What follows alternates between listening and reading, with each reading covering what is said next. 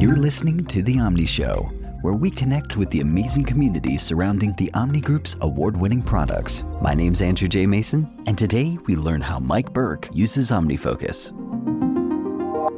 Well, hello, and welcome to another episode of The Omni Show. My name is Andrew J. Mason, and today we have Mike Burke with us, and I am so honored to be able to hang out with Mike. He leads a software engineering group focused on customer privacy at Amazon, with teams in Austin and Seattle using all of Omni's products in the process. He lives in Austin, Texas with his family, but he's originally from Sydney, Australia, and has also lived and worked out of Seattle and Dublin, Ireland along the way. Mike, thank you so much for hanging out with us today. Thank you so much, Andrew. It is indeed an honor to be on this show. Can't tell you how exciting it is. No, the honor's ours. So excited to hear more about you and what you're up to. If you don't mind, just give us a couple of paragraphs. Tell us a little bit more about what you do day to day, who you are, and where you find yourself. So yes, my name is Mike Burke. I think I'm the second Mike Burke on the Omni Show, right? So actually, yes, this is true. You need to find a third somehow. Anyway, so I lead a software engineering group here, and I'm based out of Austin. Our teams are in Austin, Seattle, New York. I work for an obscure company called Amazon. Maybe you've heard of it? No. Okay. So we take care of customer privacy. So we build and run a lot of systems and programs that are really there to make sure that we meet our customers' expectations when it comes to how their personal data is looked after. But there's a lot to unpack there, which we're not going to have time or the space to get into, but it's a super interesting area to work in. And I've been working for Amazon for almost 10 years now. Last 5 years, I've been in Austin. I was in Seattle for 5 years before then. I used to walk past the Omni Group's office every day. And you can probably tell I'm not from the US. So yeah, I grew up in Sydney, Australia. I moved to the US in 2014. First got started with OmniFocus just before moving continents, and it saved my bacon then, and it has done so ever since. Now, this is interesting to me because you've lived in a couple of different places. When and where did you first come across the Omni Group or Omni software? Yeah. I went through my email history to try to get my memory in order here. So I'm not one of those folks who've used kinkless GTD back in the olden days, so I don't have that sort of street cred.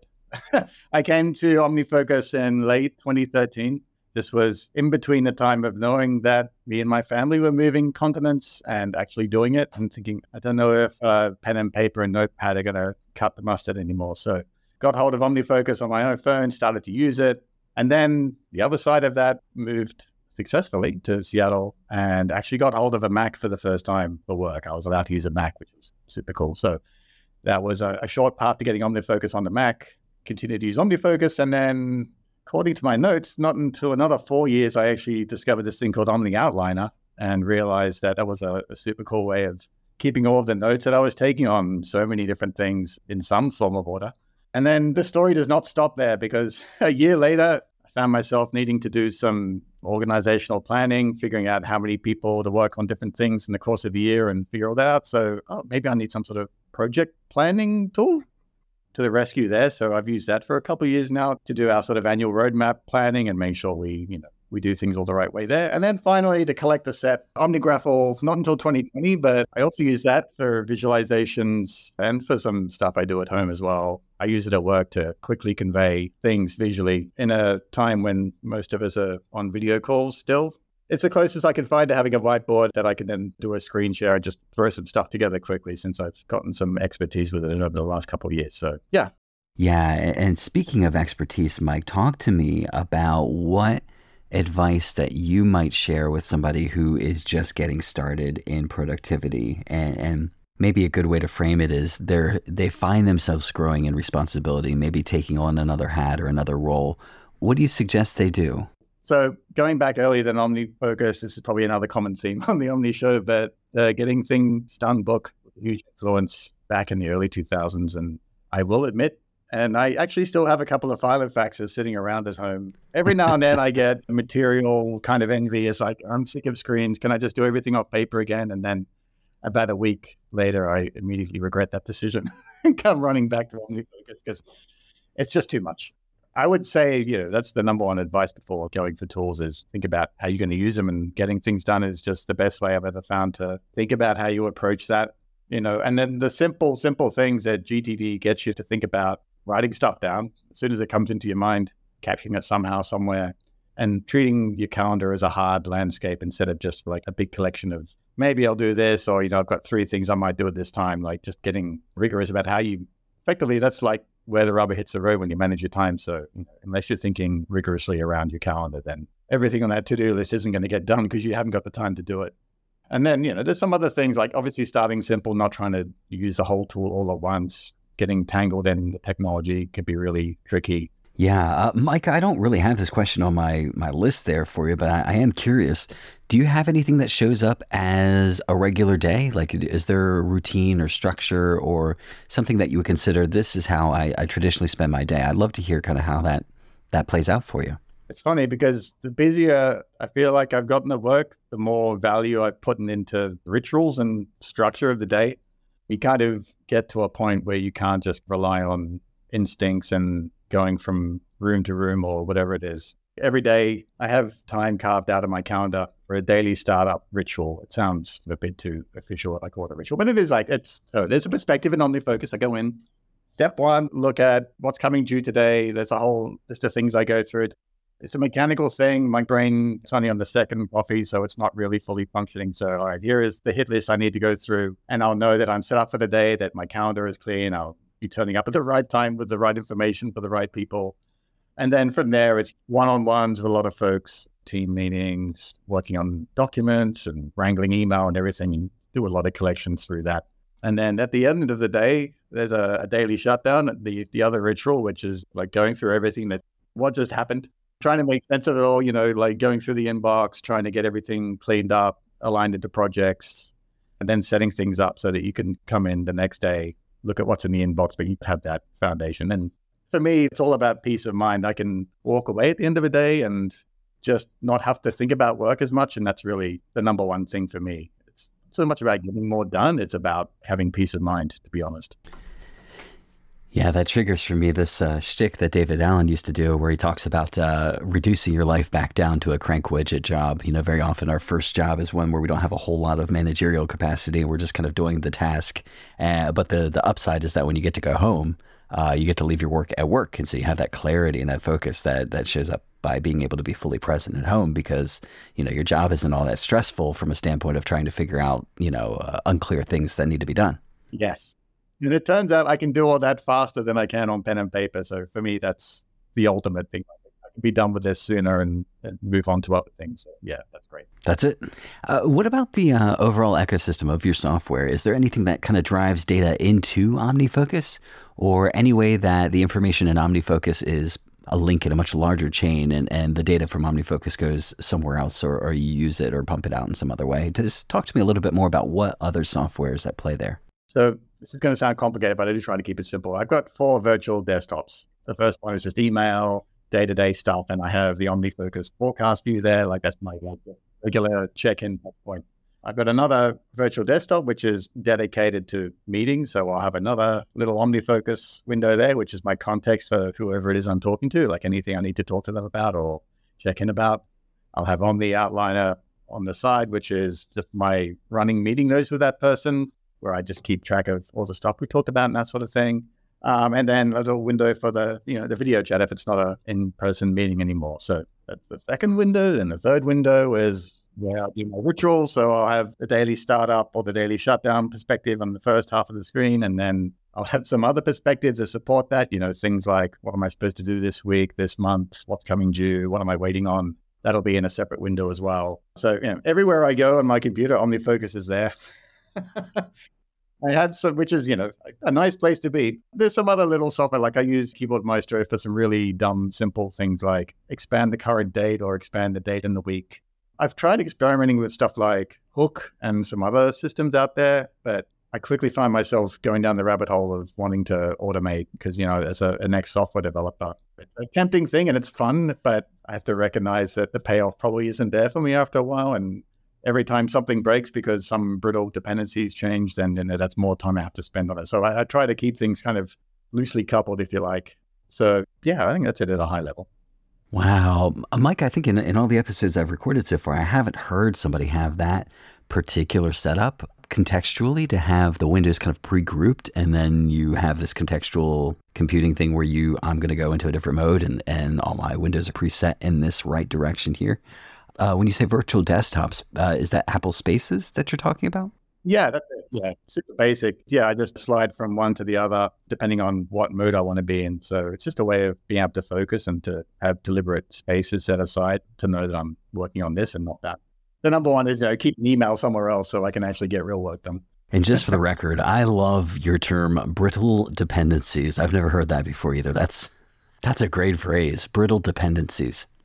Mike, what would you say it is that makes you passionate about being productive as possible? Or productivity in general, when it comes down to, hey, I want to get every bit of performance out of myself that I can to make sure that I have the best day possible. Where does that drive or that desire come from for you? I don't know if I buy into the productivity thing as a thing, and maybe it's verboten for me to say it on that. But for me, OmniFocus, GDD, these are all things. It's an Oscar Wilde quote that I think is great, but maybe makes me look lazy, but I'm going to use it anyway. So he said, I believe in the noble aristocratic art of doing absolutely nothing. And one day I hope to be in a position where I can do even less.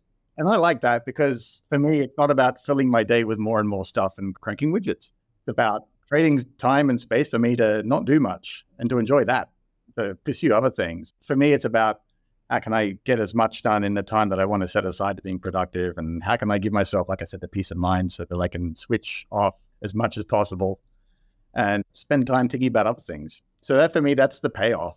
There's no doubt that the Omni tools have really helped me be more productive in my work, especially, and have helped me kind of figure out ways to scale and to take on more responsibility without it turning into more and more hours and that sort of thing. So at its core, I think that's what productivity means to me.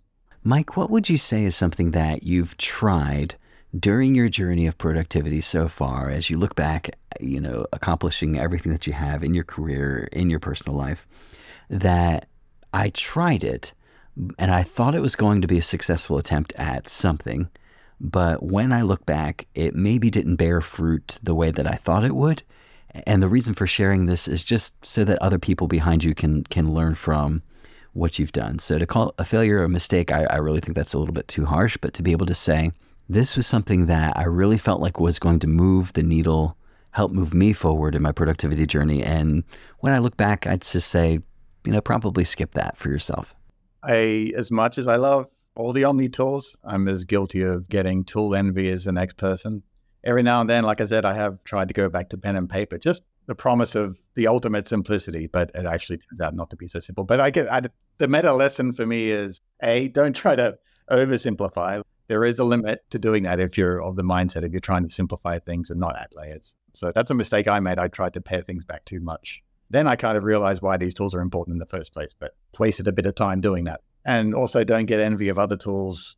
Ultimately, I feel like knowing a set of tools really well and sticking with them and building that muscle memory and that level of comfort with it, I think there's a lot of productivity, if you like, within just having that facility with something, as opposed to thinking that if I switch to this other tool, then it would make me more productive or more helpful or more whatever.